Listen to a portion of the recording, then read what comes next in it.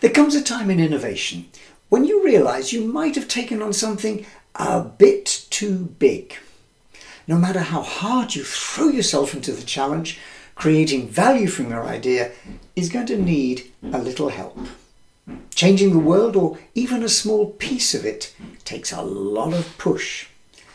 That's the moment when you realise you need complementary assets. That's the who else and the what else pieces of your innovation jigsaw puzzle. It's a challenge at the very beginning. How to put together a network of people and resources to bring your idea to life. But it's an even bigger challenge when it comes to scaling innovation. How to get widespread adoption of your best things since sliced bread innovation. That's something which Otto Rohrwedder, the inventor of sliced bread, or more precisely the machine that enabled it, it's something he came to understand. He spent 15 years working to develop and scale his invention and set up the Macro company to launch his great idea, only to see it arrive with more of a whimper than a bang. The bakers to whom he tried to sell it were underwhelmed. They thought the machine too complex for everyday production. It was bulky, took up precious space, and they weren't convinced of the need for it anyway. Teetering close to the edge of bankruptcy, he finally persuaded a local baker, Frank Bench, to invest and install the first machine. On July the 7th, 1928, the first loaf of commercially sliced bread was produced by the Chillicothe Baking Company of Missouri and sold under the brand name Clean Made. And while bakers had been sceptical of the benefits, local families in the Midwest were much more enthusiastic. The Constitution Tribune, the local newspaper, put it, "So neat and precise are the slices, and so definitely better than anyone could possibly slice by hand with a bread knife, that one realizes instantly here is a refinement that will receive a hearty and permanent welcome." Within 2 weeks, bread sales from the bakery had increased by 2,000%. The idea began to take off across the country, and 2 years later, the New York-based Continental Baking Company began using Rohrwedder's machines to build an entire business around sliced bread.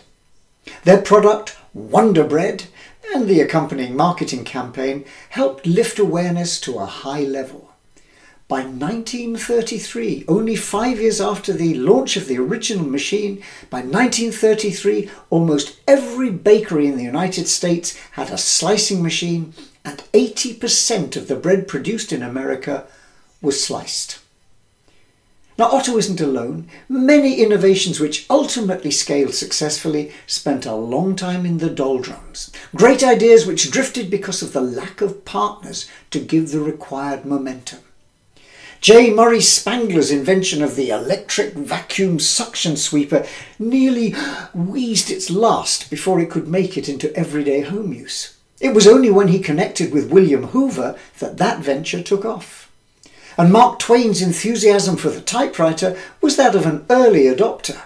But the only way Christopher Sholes and his colleagues could get their machine to a widespread market was by teaming up with the experience of the Remington Company, who understood mass production, marketing, logistics, and all the other complementary assets that they needed to scale their innovation. And Earl Tupper's brilliant bit of alchemy in turning black sludge waste from oil wells into brightly coloured polypropylene storage vessels signally failed to impress American families, until the link-up with Brownie Wise, who brought her social marketing skills literally to the party. Home demonstrations via a social get-together not only accelerated sales, but also laid the foundation for a powerful new addition to the marketing repertoire. So, scaling innovation is a multiplayer game. We've learned that to create value at scale needs a network, but importantly one which goes beyond the sum of its parts. Systems have emergent properties, but these only emerge if there's an organising energy to enable that process. And they need to share a common purpose, reflected in the current discussion of innovation ecosystems, a concept which comes originally from biological science and refers to the complex of a community of organisms and its environment functioning as an ecological unit, all working together. Now, that concept's been applied in many branches of natural science with the same focus on an interdependent collection of elements with a shared goal or purpose. For example, in geography, an ecosystem is a geographic area where plants, animals and other organisms, as well as weather and landscape, work together to form a bubble of life. Every factor in an ecosystem depends on every other factor, either directly or indirectly. Now, it's pretty clear that ecosystems of this kind don't just happen. In the physical world, they take millions of years to settle into a viable pattern. And in the world of organisations, it's going to involve much more than just assembling a set of components. It'll need active management to secure those emergent properties. Now, systems of this kind aren't just a challenge in the world of commercial innovation.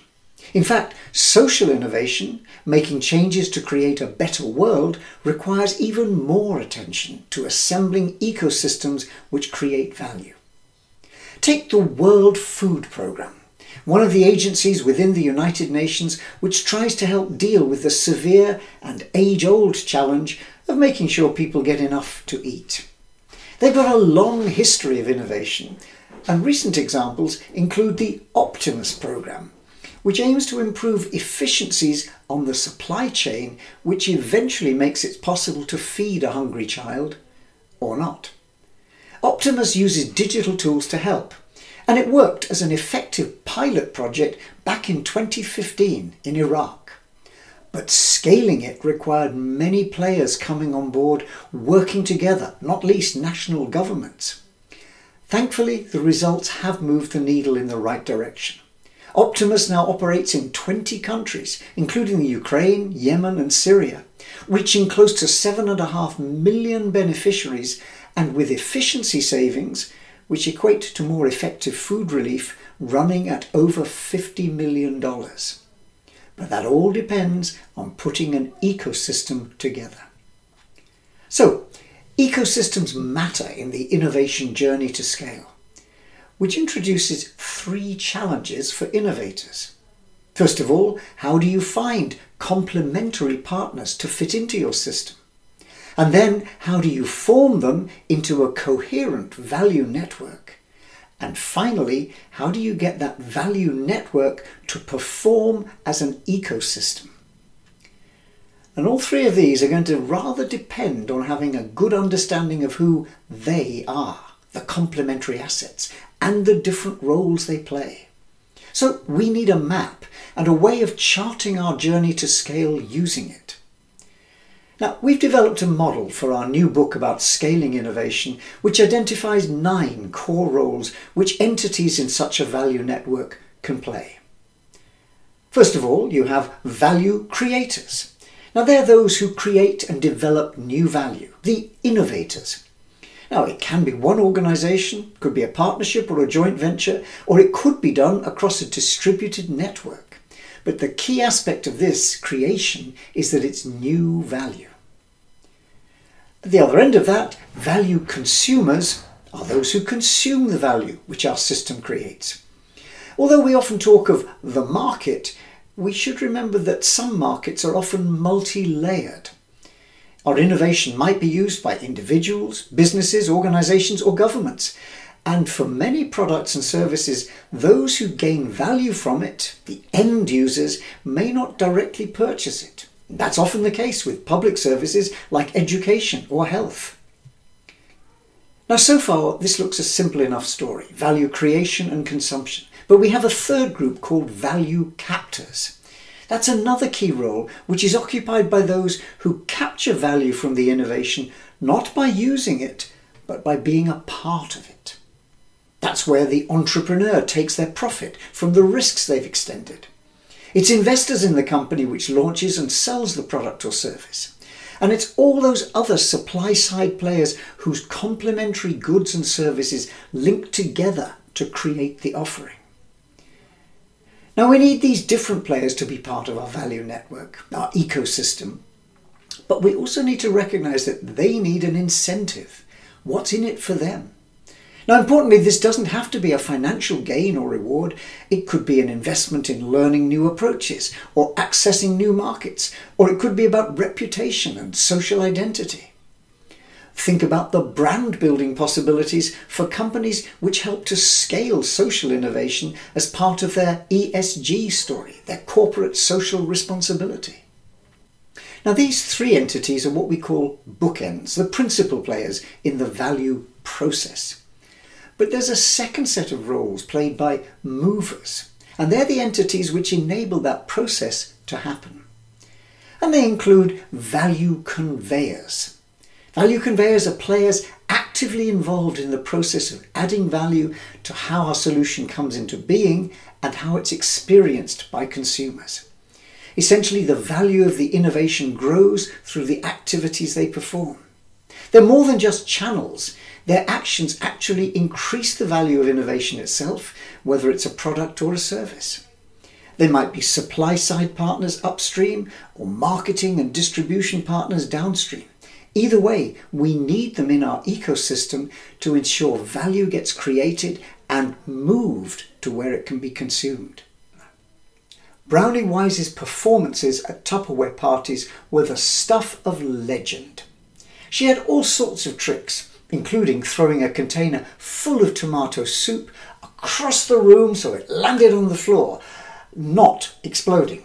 That was to demonstrate the strength of the seal, and the absence of messy tomato soup on the carpet played an important role in selling the product. But her real contribution to the success of the scaling of the brand was the role she played as a conveyor. She mobilised an army of other women to act as demonstrators and sales agents across the country. She created the mechanisms to move the value across the innovation process. Value channels are passive in the sense that, like roads or railways, they just exist as infrastructure, but they're independent of the nature of the traffic moving them. They're important, necessary elements in scaling, but they're not sufficient to assure scale. Mind you, if they weren't present or if they were disrupted, then value movement couldn't take place. But they're not active elements in the value creation process. It's important to think about them though, not least to explore dependencies and how alternatives might be brought into play. Think about the huge impact to global value flow when the container ship Ever Given got stuck in the physical channel of the Suez Canal for only a week back in 2021. We're still recovering from that supply chain disruption today. Or think about the way in which the containers on that ship represented a revolution 50 years earlier in the way that the channel of intermodal transportation, that's road, rail, sea linking together, but changes in the way that operated. Malcolm McLean's innovation of containerization literally changed the world by changing the channel. And sometimes there's a role for value coordinators to help make connections and bring different players together to enact value. For example, a department store offers a physical space in which multiple value creators can connect with value consumers. Street markets, large-scale shopping malls offer similar opportunities. And of course, today's platform businesses like Alibaba, Amazon or Apple build on this model, providing digital department stores across which millions of transactions can take place between creators and consumers. They're acting as value coordinators. Now there's a third group of players in our value network, those we call shapers, because they do just that. They shape the potential amount of value that can be created, consumed, moved and captured within a value network. For example, value cartographers are the ones who make the maps. They play a key role in structuring a market and determining how much value is possible within a value network. Examples might be regulators, governments and others, trade unions or influential umbrella organisations. And cartographers can certainly play a major role in accelerating or slowing the journey to scale. Think about current moves towards scaling electromobility.